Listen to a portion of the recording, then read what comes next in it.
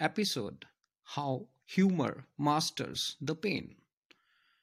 Number one, humor offers no assurance of pain losing its sharpness, yet it could raise the awareness level to the same heights to live on the edge. Number two, humor raises the spirit after a setback.